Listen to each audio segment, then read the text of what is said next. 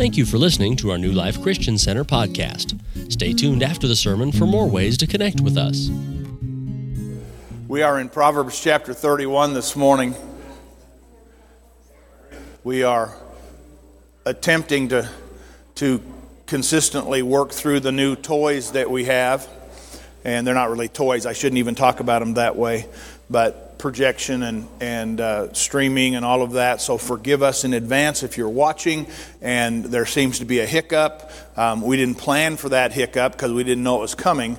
But we are working through it. And you should have a clean sound and a clean audio or video momentarily if it's not right now. So here we are in Proverbs chapter 31. By the way, this is the last chapter of Proverbs. Yay. And probably going to start teaching the 150 chapters of Psalms next. So you've got that to look for.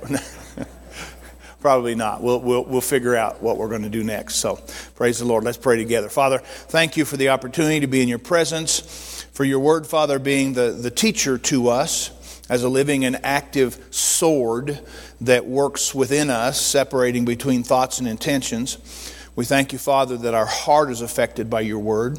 We also thank you, Father, that our life is affected. And so we just are so grateful, Father, for what you do in our life. Thank you for the Holy Spirit and the living word. In Jesus' name, amen.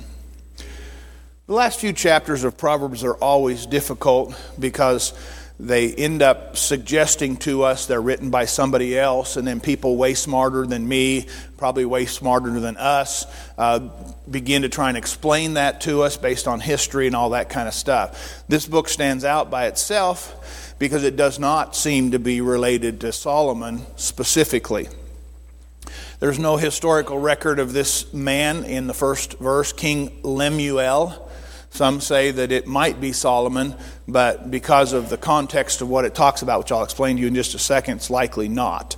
And so, anyway, this is the last chapter. This is the one that men can use to beat up the women in their life, because the Bible says it's what you're supposed to be like. But keep in mind that this is an instruction for us to learn how to honor and how to accept the power, the strength, the industry that's in the ladies that God gives to us. So instead of thinking, wow, my wife or my significant other doesn't measure up to this, part of that is how, and I'll show it to you, is how you as a husband trust and treat. And so we'll look at that. So look at verse number 1. It says, the words of King Lemuel, the utterance, some versions will say oracle, and some will say prophecy.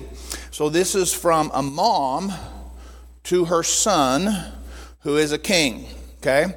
His mother taught him. Now, again, no historical way for us, in my knowledge anyway, to do that. So look at verse number 2. And it says, what my son? Then it says, son of my womb. This is a general comment that generally means the firstborn. Now, if this is about Solomon, we would have to then assume that Bathsheba, who was Solomon's mother, did not have any children with Uriah.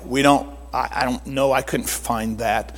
But then the next one, and son of my vows, this is an intentional statement about the vows that were made between the husband and the wife. And near as I can tell research-wise, and wanting to help you and kind of further your understanding of these things. And so likely because of David stealing Bathsheba away in the middle of the night, having her husband killed, and then marrying her as one of his wives, this probably doesn't fit. Probably she wouldn't talk.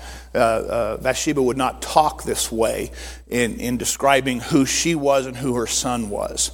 So you might remember, even if she didn't have children, that the child that was fathered through the illicit affair with David initially died. So anyway, likely not Solomon. But again, like we've talked about before, it seems to be included on purpose. And so here we go. Here's the wisdom of evidently a godly wife, godly mother, to her son, and hear this, her son in a position of authority. See, one of the things that we miss is that when we're training our children, we don't necessarily recognize the authority that they will walk in. See, the Bible says, train up a child in the way he goes, and when he gets old, he won't depart from it. There's a separation in original language thing. A child and old has a middle, like teenagers and like young person.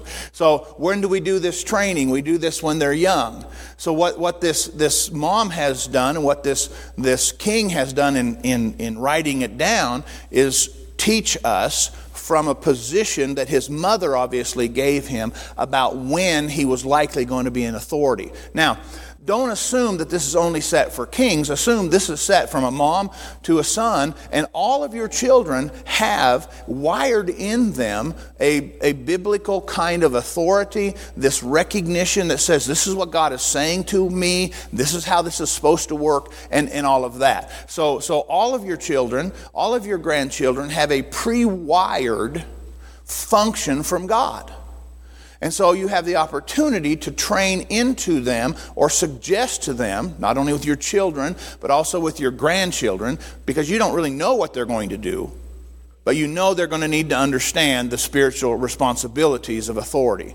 One of the most significant problems in the church today is not the lack of understanding of authority, it's the lack of responsibility to authority. Okay? So if God speaks to you, gives you something in your heart that God has called you to, you have a responsibility to that. See, it's why churches expect people who sit here every week to be involved in ministries. Why? Because there's a responsibility to the authority that God gives you.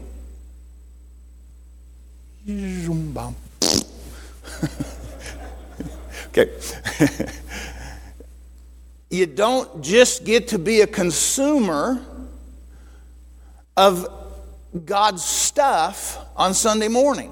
That's meant to supplement and encourage and come alongside. But you have to take some responsibility in this. And that's what you're going to see in some of this stuff here. And you're going to see it addressed to the son, and likely can make the transition that this was how he was instructed to see the woman that God brought to him. Now, we live in a different world today.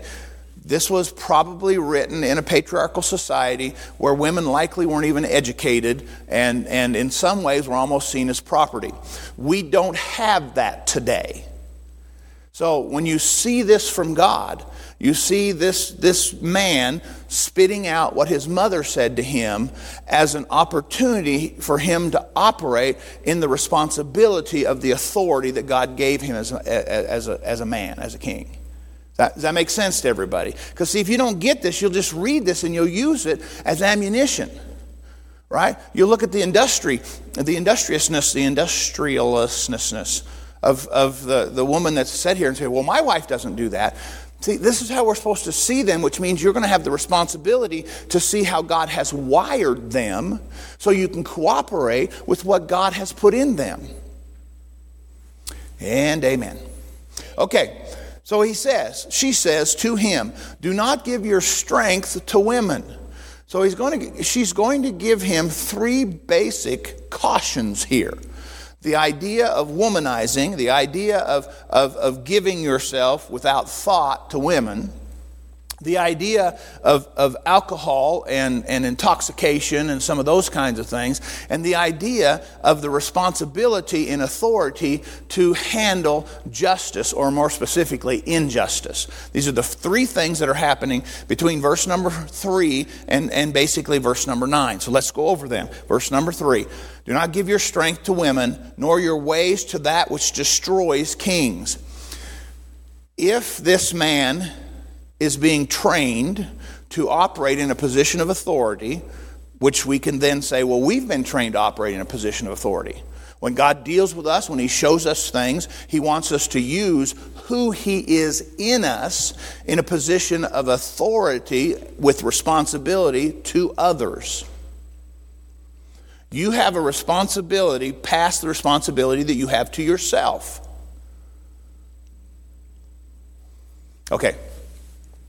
When you're young, you may hope to have a big house, drive a nice car, and make lots of money. And then life happens, right? And all of a sudden, through the graciousness of marriage, a child who needs every bit of your attention and probably most of your money hits the ground running. All right, so in our authority, we look at ourselves and say, oh yes, let's use God's stuff to build this little mini kingdom for me. And then God gives you a child, or let's do it in order. Maybe you thought that way, especially as a young man, I'm going to do that. And then God gave you a wife. A wife who may not be willing to shop at Walmart or buy clothes at the Goodwill store. Does that make sense? I mean, I get a haircut every month. It costs $12. $12. If you've got long hair, I was sitting in a I don't remember where this happened. But anyway, the longer your hair was, the more it costs to get it fixed, to get it cut. And I'm going, like hundreds of dollars in some cases. And then, if you're going to style it or color it or permanent wave it or whatever, dear God, right? And yet, you would complain if your wife looked like a sloppy slob. Amen. Here's my point. We have the authority that God gives us to make the most out of our life, but then we run into what God considers making the most of our life looks like, which is a spouse, which is children. And so the idea of footloose and fancy free and always having money in your pocket, that doesn't necessarily come into play. So she says beforehand to her son, don't give your strength to women. Now, he's not talking about to any woman, but he's talking about to an uncommitted situation here. Stop being an alley cat. And nor your ways to that which destroys kings. There are certain things that will take you away from the authority that God puts in your life. Right? You see that? Now, I'm not saying God doesn't use sinners or anything like that. God does, obviously. We're all an example of that. And we always wonder, or maybe we don't always wonder, but we should, why would God use someone like me? On the other hand, we have a responsibility to live the best we can within the boundaries that God gives us. And I will tell you that whenever you step outside of the boundaries that God gives you, there's almost always a price to pay. There is a consequence to living outside the boundaries of God. And so there you go. I don't know how much of this to give you, but in this thing, when he's talking about women, you need to know psychologically or physiologically that when you are in an illicit type of an affair, God wired your body to release a neurochemical called oxytocin, which is released from skin-to-skin contact. So if you give yourself to an illicit woman, you will be giving yourself an opportunity to release a chemical that desires to be released again through skin-to-skin contact. It's why there are times where people who are in illicit affairs can't keep their life straight because their body yearns for that high that comes from that being released. Are we together? And so when you have that, see, we didn't have all that information and all that understanding from before, but I'm telling you that it happens in our life, and then we don't really know why we keep going back to the same things over and over again. Your body is set. I mean, how many have ever considered yourself at times an adrenaline junkie? Where you just like that feel, man.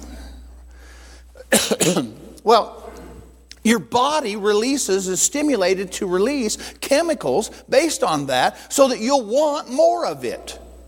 So when the mom says to the son in Proverbs 31, do not give your strength to women, She is speaking from the very depths of God's heart, because it's so difficult to break that connection that God designed you to have under boundaries.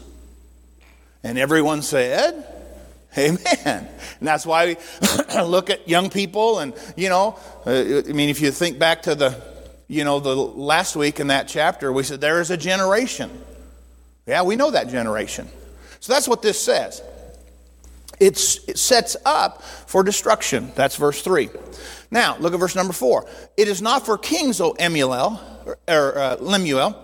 it is not for kings to drink wine, nor for princes intoxicating drink, lest they drink and forget the law. Notice that before they actually knew what we now know, is that kind of intake. Listen, you can drink if you want, okay?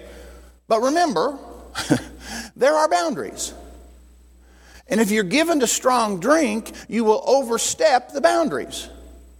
And it won't do me any good to tell you, you shouldn't do that. How many ever watched any of those TV shows where they've had a hostage negotiator? Have you ever noticed any of that? And they always want to connect with the hostage, with the guy who's got the bomb strapped on his chest.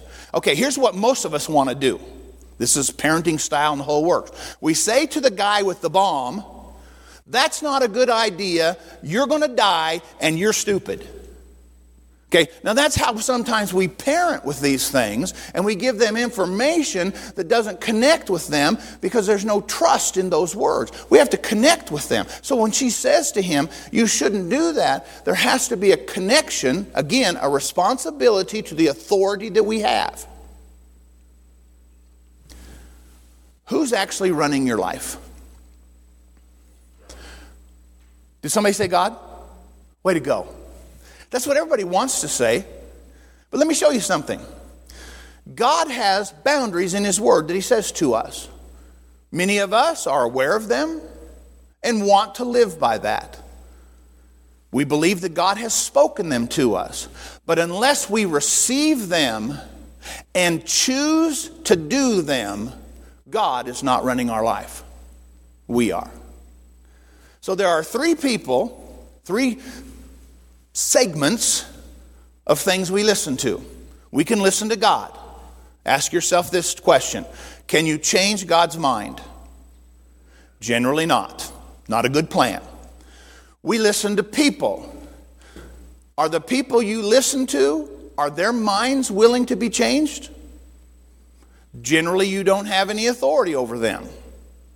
And we listen to ourselves. Of the three groups that we listen to, three people we listen to, the only one who can be affected in changing how they talk inside themselves is you. You live for your own control. You'd like to let God control you, but we don't often do it unless we accept, right? Come on, how many of you know that laws are meant to put boundaries on you, but how many of you have come up with your own creative interpretation of law? See, the law doesn't affect us. Other people's words don't affect us. In fact, if they make a law we don't like, we call the people who make the laws idiots. Why? Because we're not going to be affected by their words. But this says this is not good for you, and the only person that can control that or can have an influence on that is the guy that's talking inside your head. So it's really important that we trust and operate through the voice of godly reason, godly counsel, and personal sacrifice. By the way, that's not easy to choose. Right? I don't like to take vitamins. I think vitamins smell bad and taste bad. But all of my grandkids take really cool vitamins. Why? Because they don't smell bad and they taste good. They're like eating candy. And so I now buy, the only vitamin I take is vitamin C. Don't come give me a lecture about that. I know I should be taking all kinds of things. As soon as they make them in a gummy and cover them with sugar, I'm in. Why? Why? Just buy kids vitamins. Well, I kind of do. But you see, so then the other thing that I'm talking to myself. Here's my other thing. I buy those kids vitamins, and you got to take 72 of them to get an adult voice, or adult dose. Thank you. And so I talk to myself and I say, well, I ain't spending that much money. How many have ever done that? Had that conversation with yourself. That's the voice that brings reason and direction into your life. You can say it's God. It should be, and we should all be, but we will only do what God says when we choose it and essentially enforce that in our life. Right? I mean, how many of you know that the Bible says you shouldn't let that evil word proceed out of your mouth? Well, good luck with that. How many of you know if you get that mastered, you probably shouldn't even think that way? Well, good luck with that. See, that's what the Bible says, but we're all in a process of turning our own authority over to the responsibility that God gives us to operate the way He tells us. See, it doesn't happen magically. We have a responsibility to accept the Word of God in a way that changes how we live. And God isn't asking for your opinion. You will not validate His truth by agreeing with Him. His truth is truth whether you agree or not. And so when this mom is teaching this son, she says, here are 3 things that will just derail you as a person of authority. Women, alcohol, and verse number 8. Open your mouth for the speechless. In the cause of all who are appointed to die. He's talking about justice here. He's talking about injustices and so forth. A person of authority, now please don't hear this in a political way, okay? Don't make this political. Make this a responsibility of biblical justice in the world. We have a responsibility to use the authority that God gives us as a believer to choose the responsibility to function in the areas where there's injustice. So for an example, you are a part of a church who supports a ministry that regularly rescues teenagers and younger from the sex trade in the South Pacific, where they've been sold into this for a bag of groceries by their parents. It's ugly beyond ugly. So what do we do with our authority? You have authority given by God to administrate everything God gives you. All your finances, all that kind of stuff. You can choose to spend it however you want. But we have a responsibility to consider the boundaries that God speaks into our lives. And so occasionally those boundaries come with, hey, help here. Does that make sense? And so he said, don't be speechless, or open your mouth for the speechless. For those people who have been done wrong. Open your mouth and judge righteously and plead the case of the poor and the needy. He's beginning to show us that in our authority, it's not meant just to be used for us, but rather to be used in a way that affects the justice that God offers. Okay? So that's what those verses are about. In verse number 10, he switches or begins with the next phase of how his mom spoke to him. Look at verse number 10. Who can find a virtuous wife? Please understand that you likely will not find what you're not looking for. Come on, think about it. I mean, sometimes, surprise, you're looking through the junk drawer where you keep all the junk that you think you might use someday, and you're surprised by what you find. Yeah, that's not what I'm talking about. If you're not looking for a moral relationship that will help you not be destroyed, that will bring into you the strength that you know that you're weak in, he says, who can find a virtuous wife? For her worth is far above rubies. Now, instead of looking at the girls, men, pay attention. He's asking you to value what God gave you above the value of precious gems. Much of the honor that happens in marriage has to happen through perception. You have to start with a higher assumed value of what God gave you. Let me show you that in kids. How many of you recognize that the way your children act is largely a part of your influence? The generation that we think is lazy is our children. Well, now we exclude them, right? Because they're our children. We never think that way about them. But you see, the reason that they act the way they do or expect the things the way they do is because of the dinner time conversations and the way your house ran. Isn't that encouraging? You're going, wait, I built in this thing into my children? Well, at least partially. The other part is they still have a responsibility for the wiring that God has revealed to them. And it'll be progressive. God reveals wiring over time, right? When a 2-year-old begins to experience his wiring, he may say to another child playing in his toy box that the toy the other child picked up is mine.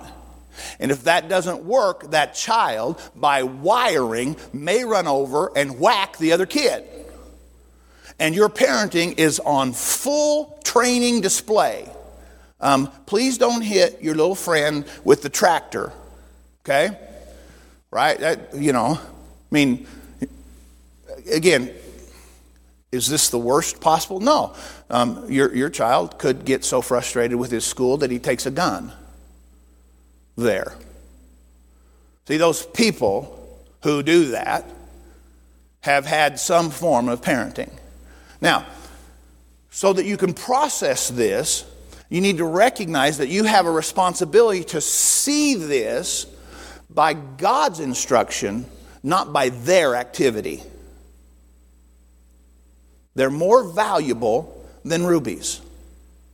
This mom is teaching her son how to see his wife. That's how I think we should process this. Look at the second verse. The heart of her husband safely trusts her. The heart of her husband safely trusts. This is a perception issue that we have to work on. You have to know that your spouse has your back. Safety. Trust her. The heart of her husband safely. You can't have secrets and hidden agendas inside of all of this. Right? She's saying, here's how to recognize this, and here's how you should treat it. I've always wondered when people,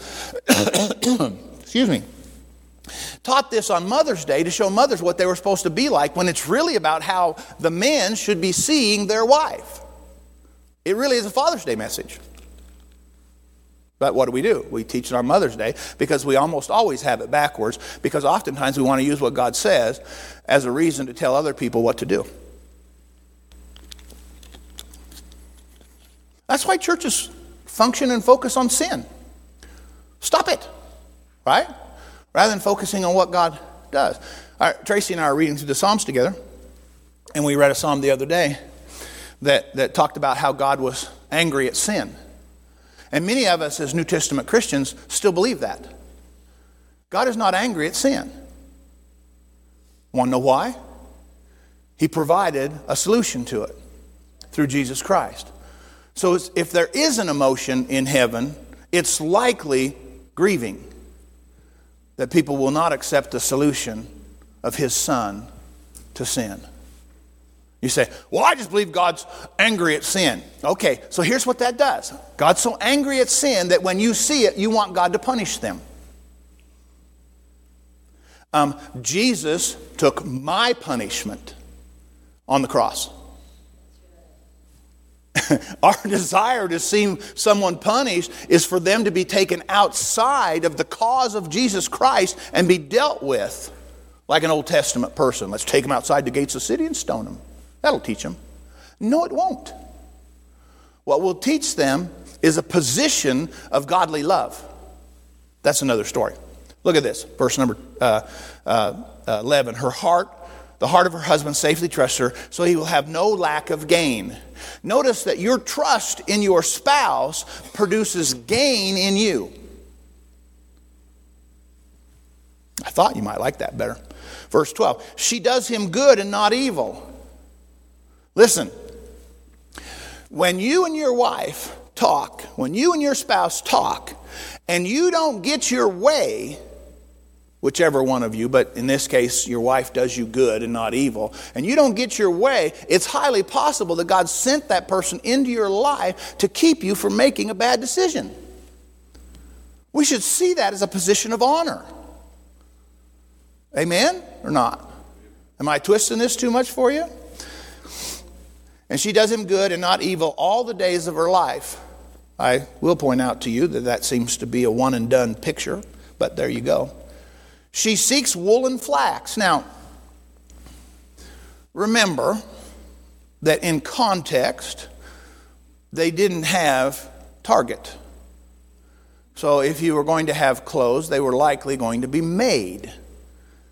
So what she's talking about to him is that these ladies that God gives us will look well to the ways of their house. This goes on and you get down there and you actually see it. That's what he says.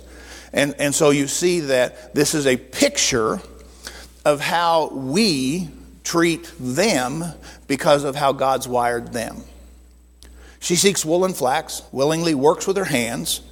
She is like the merchant ship. She brings her food from afar. Now, these comparisons and these things are really there for us, I believe, for us to see this in accordance. Keep in mind the context.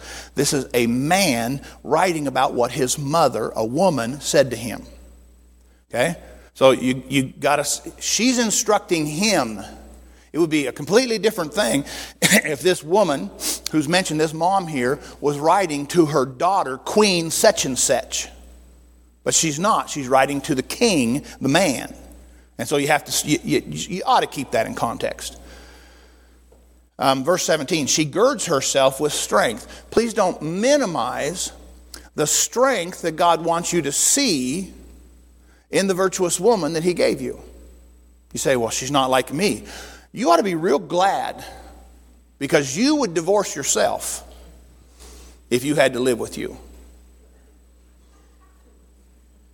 Come on. I saw that. I read you. You said that's not funny.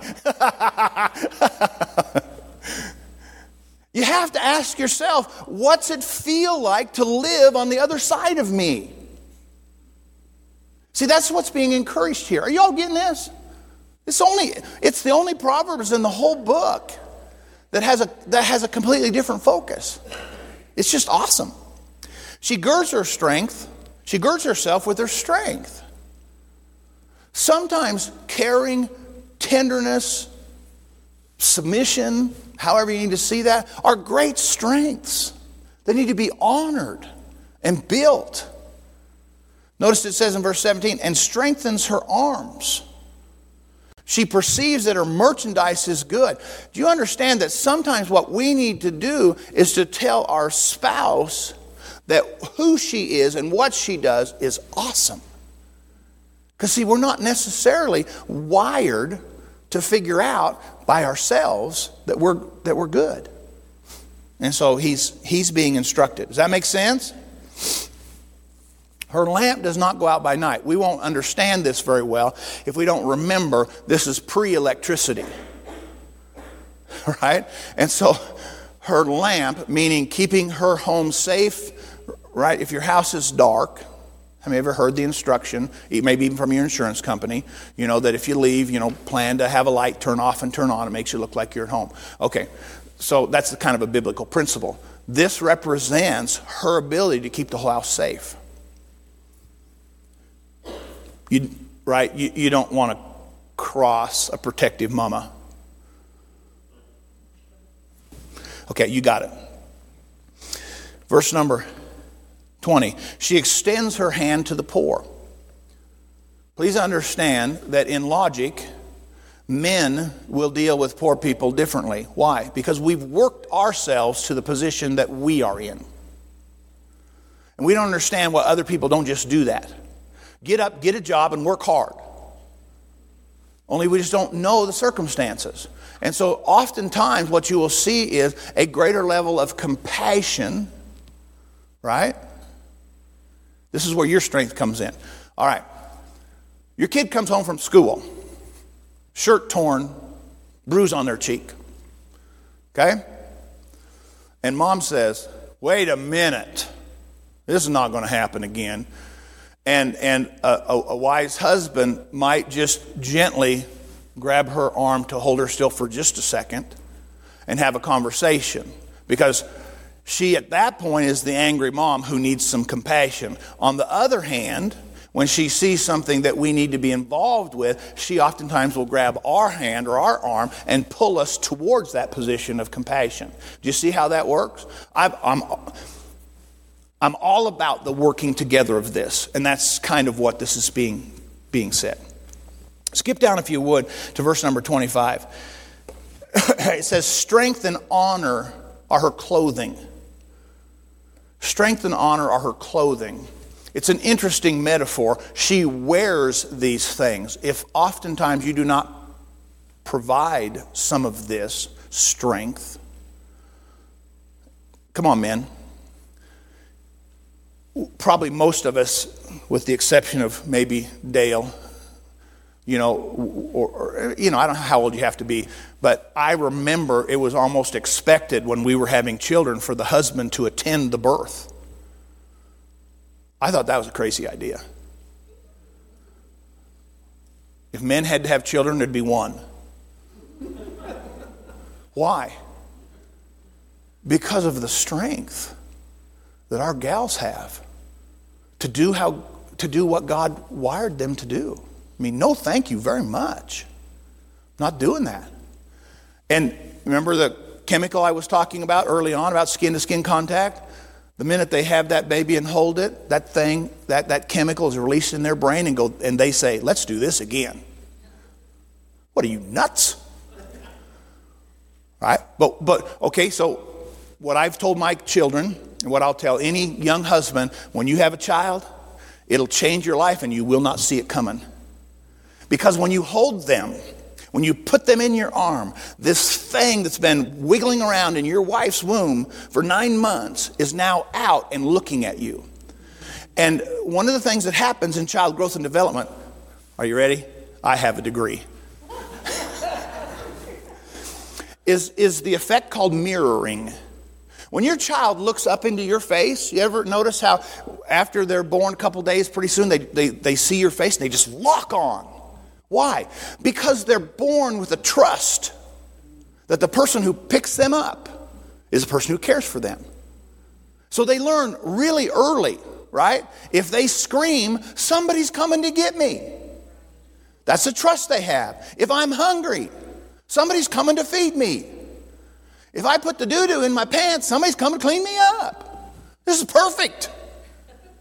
But as parenting, what do? We begin to teach them by mirroring. And they'll follow and they'll smile at the same things we smile at. You'll teach them to be scared of the same things you're scared of. That's how they develop. And so in this thing, it says, strength and honor are her clothing. We have to oftentimes provide that clothing. We recognize it to our children, right? Nobody wants a mamby-pamby kid. And so you teach them sometimes to suck it up and make it. Right? Come on, Buttercup, let's get this done. And so we teach them that, but we teach them to be self-sufficient, which is not exactly what God would have them to be. Does that make sense? Are we together? And so he's saying, listen, the mom is saying to the son, here's this thing. It says, strength and honor are her clothing. Sometimes we're part of that provision. She opens her mouth with wisdom. Please don't devalue what comes out. See, she didn't say your wife will always be wise. She said you should see or contemplate what comes out of her mouth as wisdom. Hear it. Really hear it. Right? Verse number 27. She watches over the ways of her household and does not eat the bread of idleness. Please don't hear this wrong. This is not you making sure that your wife gets the woman's work done. This is not the bread of idleness. Okay? It says she won't do that, which means her actions should be seen by us as purposeful. The reason, so you all know what we're going through with our daughter-in-law. And when they treat her, her immune system goes down because of the chemo that she has. So one of the things that we do with the boys is take Clorox wipes and clean the light switches and the door handles. Now maybe you've never thought of that. But the only thing that she would touch without thinking is the light switch and the doorknobs. And we need them, best we can, to not have the booger germs that come home with every kid who goes to school. Right? We need that to be different. And so we pick up some of these duties out of love and care. All right, so if the mom does it, why does she do it? Is it because she's a germ freak? Do we dishonor that? Or is it because she loves her family? See the difference in how you see it? And that's how, I believe that's how this is written. Uh-oh. My clock is running. I see what the 3 minutes is for now. I have 1 minute and 56 seconds to shut up. Whoa.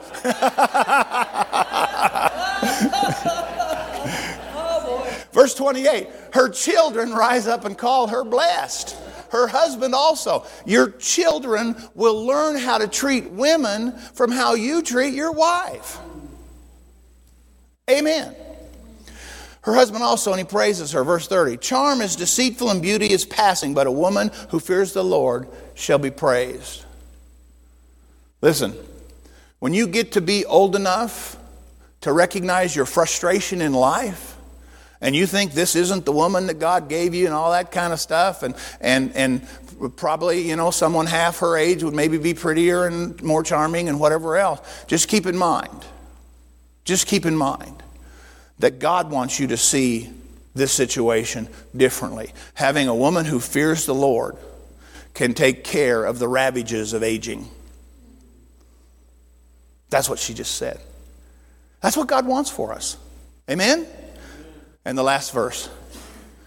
Give her the fruit of her hands, and let her own works praise her in the gates. Now, hear this. Women weren't allowed in the gates. That's where the leaders met to determine the direction of the patriarchal society. Come on. And so here's what this is. How did anybody's works get mentioned in the gates?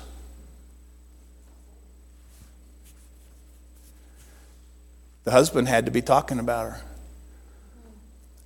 So when you're out with the boys, how do you talk about the old lady? Careful. How do you talk about the ball and chain? How do you talk about the domestic dictator? You gotta be aware of these things. Because what happens is, if what we do when she's watching is motivated by the word, but when she's not watching is motivated by self, ask yourself the question again, who's controlling your life? You are. And it's ugly. Did I give you a new view of Proverbs 31? Amen. Let's pray. Father, thank you for this time. We bless you, Lord God, for all that you do, how you speak to us, what you show us in your word. In Jesus' name, amen and amen. Thank you for listening. To subscribe to our podcast, search New Life Eckley in all of the major podcasting apps. Audio and video of our sermons are posted at newlifeeckley.com/live, and you can watch sermon slices weekdays on social media. Search at New Life Eckley. Our main service is at 10 a.m. Mountain Time every Sunday. Thanks for listening.